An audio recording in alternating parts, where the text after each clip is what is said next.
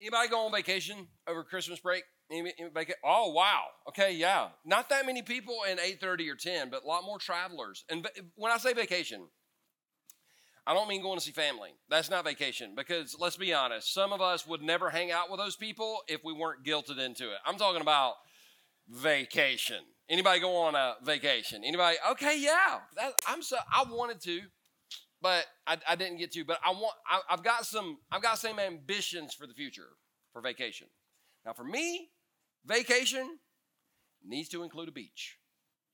Like the great theologian Blake Shelton said, some beach, somewhere, right? Got my toes in the water. Anyway, that we won't go there. Well, we might. But I love the ocean. Now, some people are mountain people or whatever. I love the beach. I love to get a room where I can hear the ocean. You know what I'm talking about? And those apps on your phone, they don't work. That sounds just like the ocean. No, it doesn't. It's an app on a phone. It doesn't sound like the ocean. I love walking along the beach. I love seafood. Any seafood people? Okay, yeah, I don't do oysters because, like I told y'all, it's like God went, and somebody said, "Oh, let's eat that." But if that's your thing, I ain't judging. I'm just glad that the more oysters for you, you can have mine. And I used to love, when I was a kid, I used to love going as far out into the ocean as I could go. You might not believe this, but my mom and dad would always go, "Don't go past that point." But I had like this proclivity to disobey. I don't know if you maybe had that or whatever, but I was like, what do they mean by that point? And how far is too far? And so I would always go, because I love riding the waves in and playing. But my parents took me to see this movie in the late 70s. You can't make this up. Called, exactly, Jaws. Now, at the time, that was the most terrifying thing I'd ever seen. I don't do scary movies. That could be one of the reasons why, because I can still hear, you can hear the music, right? That means somebody's about to die. After that movie, I didn't take a bath for a week, and I'm not making that up. And my mom was like, "Perry, the shark can't get you in the bathtub." I'm like, "Mama, the shark ate a freaking helicopter." Like, have you seen the movie? When the shark eats the helicopter? So it could get me in the bathtub in easily South Carolina, right? That was my rational thinking as a kid. So now today, because of that movie, I don't go in the ocean. I love to go to the beach, but I'm not getting in the water. For three reasons. Number one, it's because you can't get salt water taste out of your mouth, can you? And it always gets in there. Number two, you're always going home with sand in your crack, and that's just the way it is. But number three, I'm horrified of getting attacked by a shark. Now, don't tell me the odds. I know the odds. The odds are 1 in 250,000. I just don't want to set the shark up for success at all. I don't. So I'll go to the ocean. I love the beach. I love everything about the beach. I love the surroundings. I'm just not getting in the water. You say, "Perry, what does that have to do with church?" Funny you should ask. There's a lot of people that my ocean experience is your church experience. You'll go near one, but you're not going to go too far into one. And I don't blame you. It's because maybe you fear a shark attack. Maybe you've been involved in Christianity, or maybe you've been pretty involved in a church, but because of what happened to you, or because of what happened to somebody that you loved, you kind of walked away. And today, you're at least back on the shore. You're just not sure you want to get back involved again. And I completely understand why. Especially the South, Christianity, especially in the Southeast, kind of has what I call the tabernacle approach to church. The church is a pretty place for pretty people with pretty lives. Now this year, 2020, I've been in ministry for 30 years. 30 years. And this is what I've discovered in 30 years of ministry. There are no pretty people with pretty lives. In fact, the more made up a person is, it's because they don't want you looking in a certain closet in their lives. Everybody in this room right now is jacked up. The person you're sitting next to is so jacked up. Don't say amen. Don't that was not, don't do that. So instead of it like the tabernacle approach, when we started Second Chance, I thought we should look at church rather than a tabernacle, more like a table. You know, many of us just got back from Christmas and we sat around a table with people that we love. And isn't it funny that when you sit around a table and you actually take these and you put them down and engage in conversation, some of the best times of my life have happened around a table. In fact, the longer you spend around a table with someone, the more real it gets with other people. And so because of that, that's why we're doing this series and this particular message today called The Table. Now, here's what's funny about today's text. I've been reading the Bible now pretty much all my life. And the story I'm going to read to you today, I've taught on it before because anytime I teach, I have a goal to teach something new and also to hit some review. And so if it feels like I'm saying some stuff today that I've said before, you're exactly right. But there's some stuff in this story that, like I said, I've been in ministry for 30 years and I've never seen what I'm about to show you today. Isn't it funny how you can read the Bible over and over and over again and always get something different? God always meets us exactly where we are. And so the story I'm going to read to you today, the reason I'm so fascinated by it is because it was written by a guy named Mark. Now, Mark was a disciple of a guy named Peter, who is basically Jesus' right-hand man. I mean, we've all heard the jokes. When we die and go to heaven, who meets us at the gate? Peter, right? We don't even know what happened to Bartholomew. So Peter always meets us at the gate. So Peter tells Mark the story about the conversion of a guy named Matthew. In this story, he's called Levi. I know there's a lot of names, but I'll get it all straight in just a second. But I want us to look at this story because there's some fascinating things in the story, like I said, that I've just never seen in the Bible. Here we go. The Bible says in Mark chapter 2, verse 13, then Jesus went out to the lakeshore again, and he taught the crowds that were coming to him. As he walked along, he saw Levi, son of Alphaeus, which is an awesome name, I think. If you're looking for a baby name, there you go, Alphaeus, sitting at his tax collector's booth. Follow me and be my disciple, Jesus said to him. So Levi got up and followed him. Now, if you're from a church background, we read a passage like that and we just skip right over it. Because, oh yeah, it's tax collector. But let's kind of unpack some stuff. And for some of us, this is new, others review, it's all necessary. Mark tells us that Jesus saw Levi. Isn't it funny that Levi wasn't looking for Jesus, but Jesus was looking for Levi? And how many people here know today that some of the most amazing experiences that you've ever had with God weren't the times that you went looking for God, but that God just happened to show up in your life? I don't know about you, but that's been some of the most amazing experiences I've ever had. I wasn't looking for God. God was looking for me. And isn't it funny how he always seems to meet us at our lowest place? Which brings me back to the story. Levi was sitting, what was his occupation? He was a tax collector.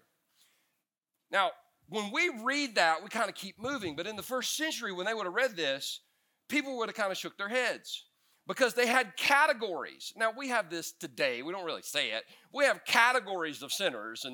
And tax collector, that was the bottom of the barrel. You couldn't, like if you were a sinner, you could at least say, well, at least I'm not a tax collector. Tax collectors were pretty much in Jewish culture damned to hell because they had sold their soul to the Roman government. Romans were pagans. They were collecting taxes. They were extorting money from the Jewish people. They had turned their back on God. They had turned their back on the nation of Israel. If there was anybody that was hopeless, if there was anybody that could not be helped, if there was anybody that everybody had given up on, it was a tax collector. But aren't you glad that when everybody else has given up on you, that Jesus has never given up on you? And so Levi gets up and he goes out. Yeah, there's a couple people that are excited.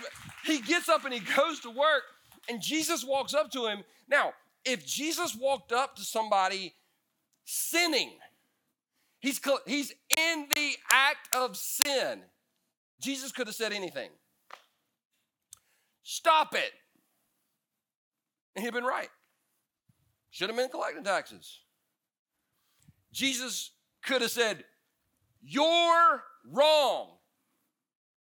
Doesn't that feel good sometimes?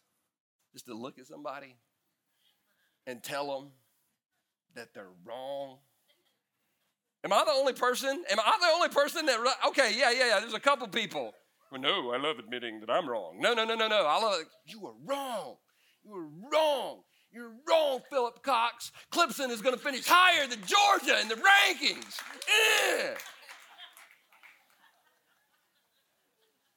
He's watching somewhere right now. If he's not, he should be.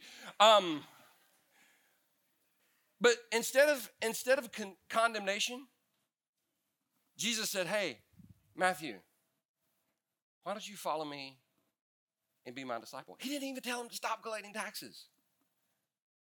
I've heard scholars and theologians say, and at that point, Matthew, stop collecting taxes. The Bible didn't say that. We don't know when he got done with his tax collector thing. We just know that he said, Levi got up and followed him. This is insane. This would be, speaking of Philip, this would be, because people ask me, where'd you find Philip as a worship leader? Let's say this was the story. This is not the story, but let's say this is the story. I got lost in Atlanta. I was driving around. I didn't know where I pulled up on a corner. I saw a crack dealer. The crack dealer came up to my car. And I said, I'm sorry, sir. I am lost. He said, well, my name is Philip Cox, and I sell crack. How much would you like?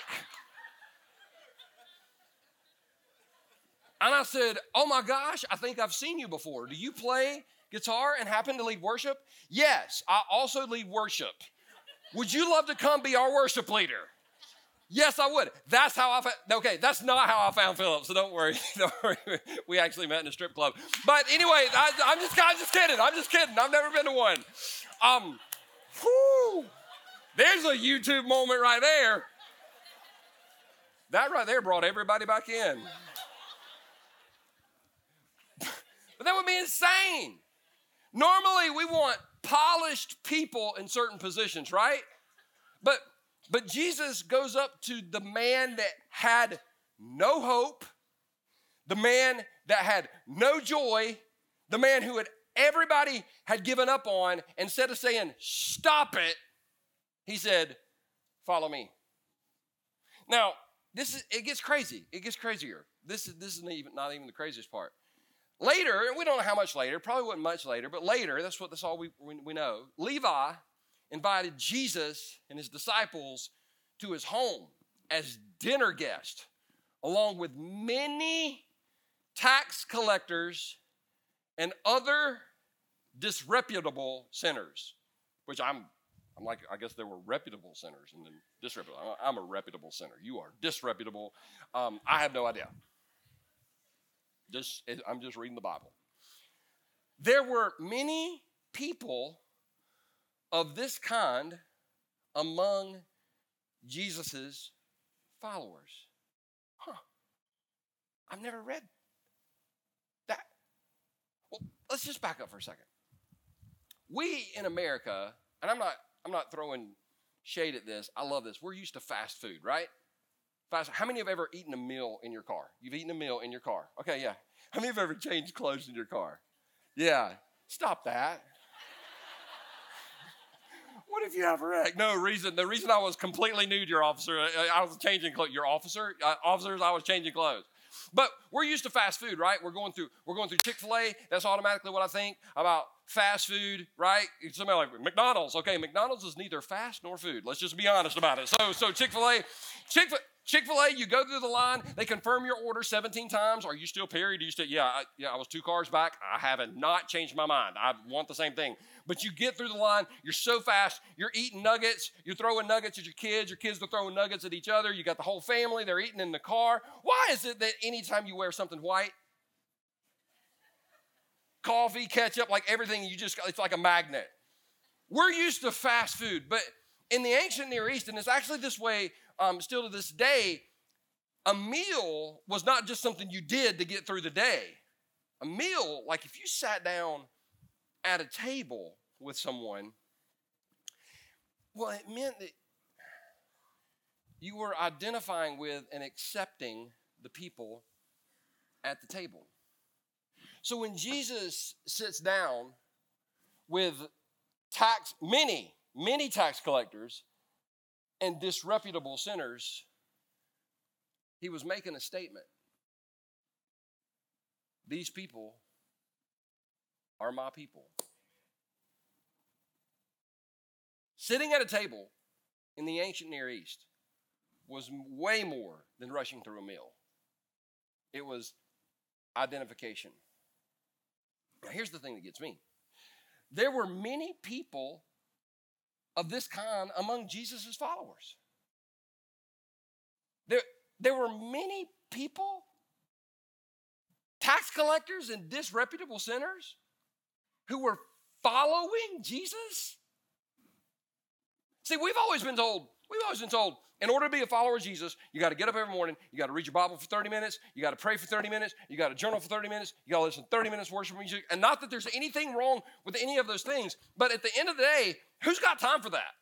Moms with newborns, do you have 2 hours in the morning? No, if you do, you're sleeping, right? I mean, it's just insane. But we made up all these rules and regulations. But here in the scripture, we see that there's people who are tax collecting and disreputable sinners, but they want to follow Jesus.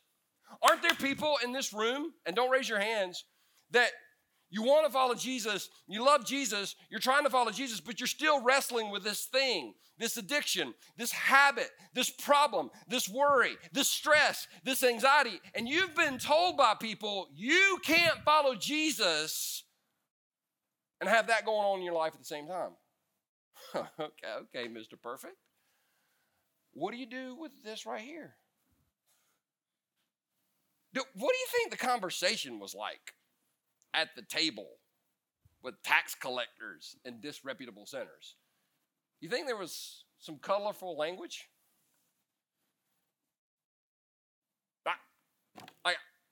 I'm just tired of fake.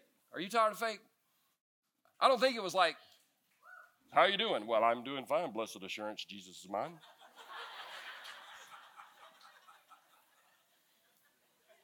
Living in the light of his love. You bought some crack from Philip.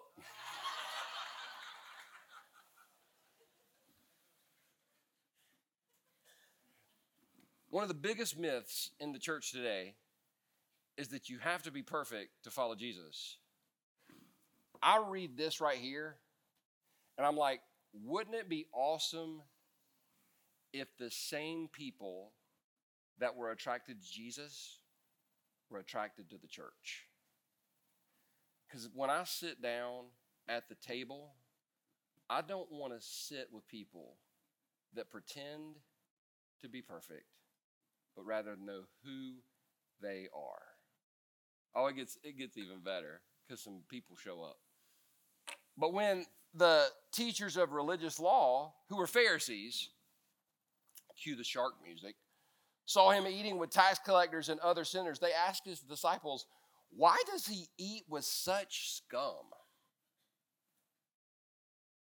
Why does he eat with those people? Isn't that a bit harsh? But this is the thing I discovered about religious people. Religious people are always looking for problems in other people's lives so they don't have to deal with the problems in their own life. And anytime the reason I know this so well is because I was that person. If y'all had met me 15 years ago, you wouldn't have liked me. Some of y'all are like, I don't like you now. Well, that's fine. I'm glad. I mean, but like 15, I was the guy, like, you can't listen to that music, and you can't go to that place, and you can't go to rated R movies. And I was hardcore on that rated R movie thing until The Passion of the Christ came out. And it was rated, yeah. Then I was like, well, you can go to R-rated movies about Jesus.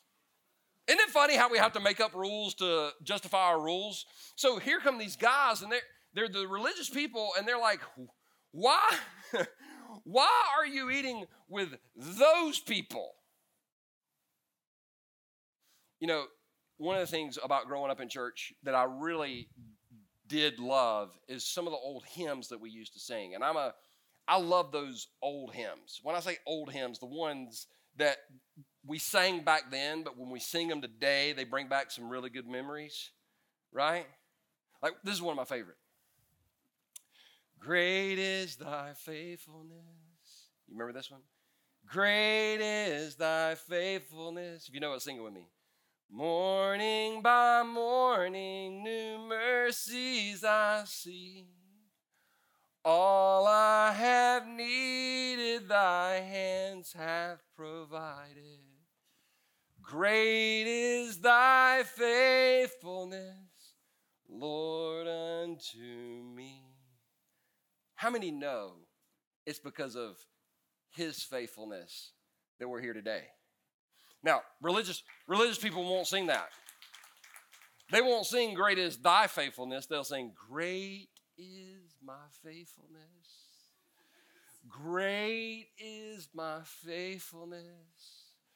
Lord, I'm so glad that you got to see me. You ever met that person? Right?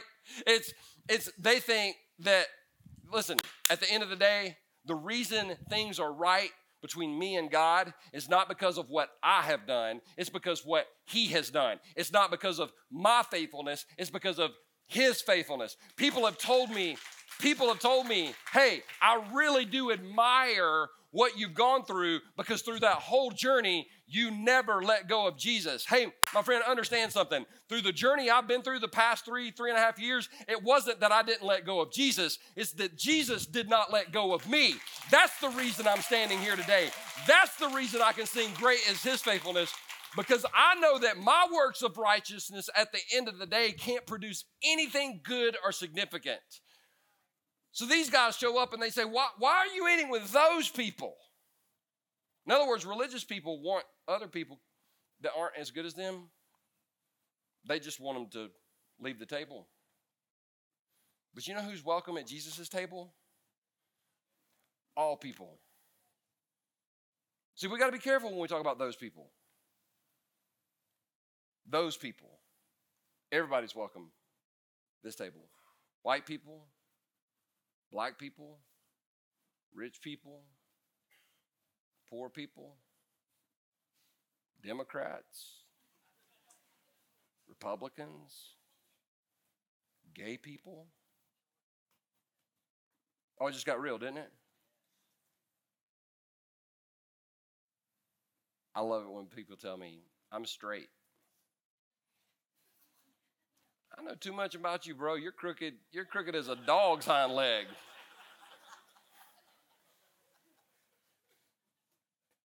All people are welcome at the table of Jesus. And if all people were welcome at Jesus' table, then all people are going to be welcome in this church. That's the way it's going to be. That's the way it has to be. And so the religious people are like, why does he eat with those people? And I love it. When Jesus heard them, he told them, healthy people don't need a doctor. Sick people do. In other words, Jesus acknowledged, hey, there's some sick people at the table. There are some sick people at the table. He wasn't denying that. He said, I have come to call not those who think they are righteous. By the way, that would be you guys. But those who know they are sinners. Hey, at the end of the day, I know that apart from the grace of God, I'm screwed, and so are you.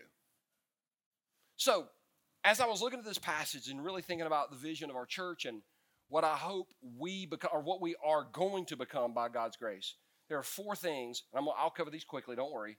There are 4 things that I really want for every single person that walks in the doors or logs on at Second Chance Church. Number 1, hope. Hope. I learned about hope a long time ago, but there are things that continue to happen that provide hope in my life. Like the Clemson-Ohio State game. A lot of Clemson fans lost hope. I kept telling y'all on social media, I was like, we're okay. We're okay. Well, now I was nervous. You couldn't have driven a safety pin up my butt with a sledgehammer.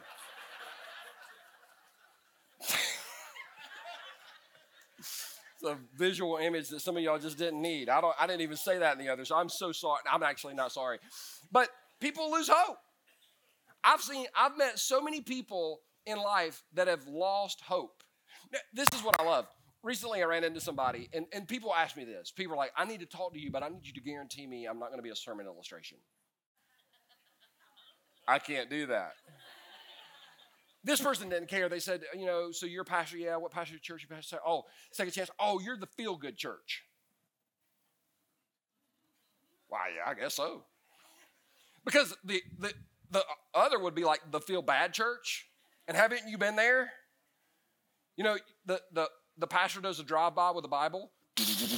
Like you walk out. And the question in your mind is, do I do anything right? Now, it's the drive-by guilting. I've done drive-by guiltings before.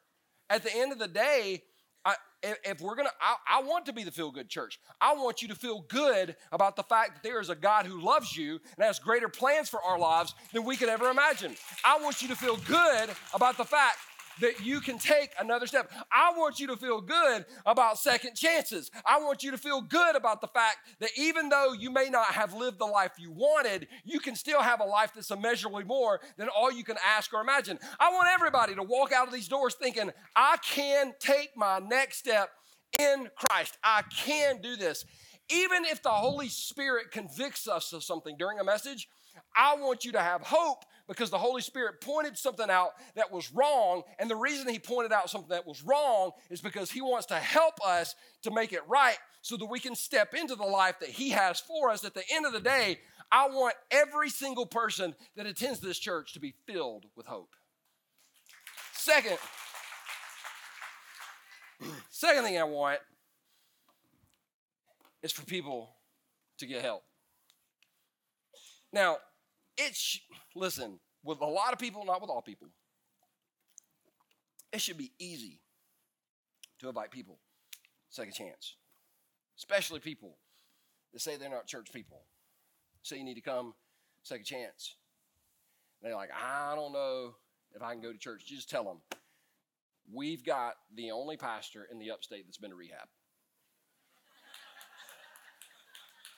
Hey, I own it. I talk about it freely. I don't hide it.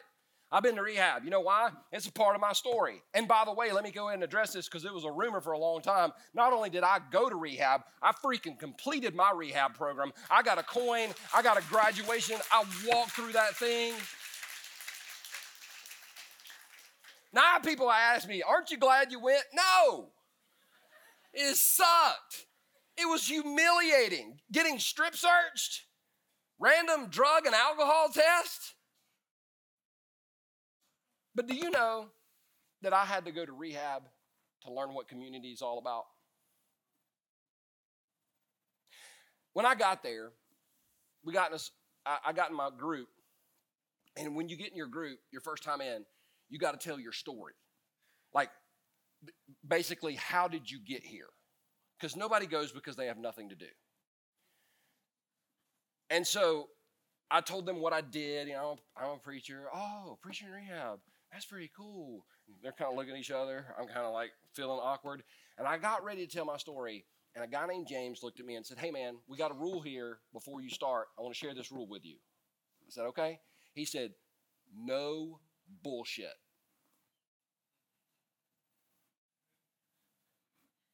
I said, good rule. He said, no, you don't understand. He said, if you don't tell the truth, you can't get help. And you're not here because you got your stuff together. So you be honest in this room. By the way, if it bothers you that I use the word bullshit from stage, probably not your church.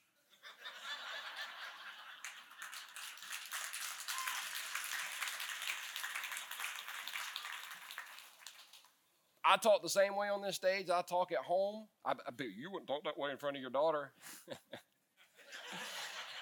Yes, I do. I just decided, look, I'm gonna be the same. Anyway, that's another message for another time. Here's the thing I discovered, though. When you get honest, you can get help. I realized that nobody is here in rehab because they got their stuff together. They all came here because they needed help. And I've been in too many Christian circles where we try to impress each other with our Bible knowledge and our godliness. Meanwhile, our lives are completely falling apart. What if we got around a table and just got real with each other and we said, you know what? I'm not doing good. I'm drinking too much. Taking too many pills. I'm dealing with anxiety. I'm stressed out. But the reason we won't do that, I understand. The reason we don't do that is because if we go to a church with a tabernacle approach, when you ask for help, you either get pushed down or cast out. And I want this to be the safest place on the planet to say I'm not okay and I need help. Hey, if I can get on stage and tell y'all my junk, you should feel free to talk about anything going on in your life. Judgment-free zone. Number 3 is healing. Do you know healing only comes when we ask for help? In other words, if you want to be healed of whatever you're going through, it only comes through actually acknowledging there's something wrong in my life, there's something broken, there's something off, and I need healing. How incredible would it be for people that have been walking wounded for years could step into this thing called healing? See, this is what I want for every single person. And you know why I want these things? These are things that I've experienced in my walk with Christ. By the way, asking for help is not easy, but it's the only way to get here. And last but not least, I want people to know they're going to heaven when they step into eternity. I want for us to know for a fact. I was reading a book this week. It was fascinating. I was reading a book on what heaven's going to be like, and the author even acknowledged nobody can really fully understand or grasp what heaven is going to be like, but the reason we know it's going to be awesome is because Jesus is there. And Jesus said, I'm going to prepare a place for you, and when I'm done, I'm coming back to get you. And so we know if Jesus has been working on something for 2,000 years, it's going to be freaking awesome. That's where I want to be. And so we can know for a fact. And the way we know that we're going to heaven is not by how righteous we are, but it's by simply asking Jesus to come into our lives, saying, yes, I'll follow you. At the end of the day, listen, I don't know what you're going through, but the song we sang earlier, he really is a way maker, a promise keeper, a miracle worker, a light in the darkness. Think about Matthew. Got up to go to work as a tax collector one morning, thinking God that had completely given up on him. No hope, no peace, no joy. And by the end of the day, he was following Jesus and ultimately got a front row seat to the resurrection. Because even though he had given up on God, God had not given up on him, and God has not given up on you. With that in mind, can we stand for prayer? Father, I thank you so much that we see so clearly in this story that even though Matthew didn't see you working, that you were working.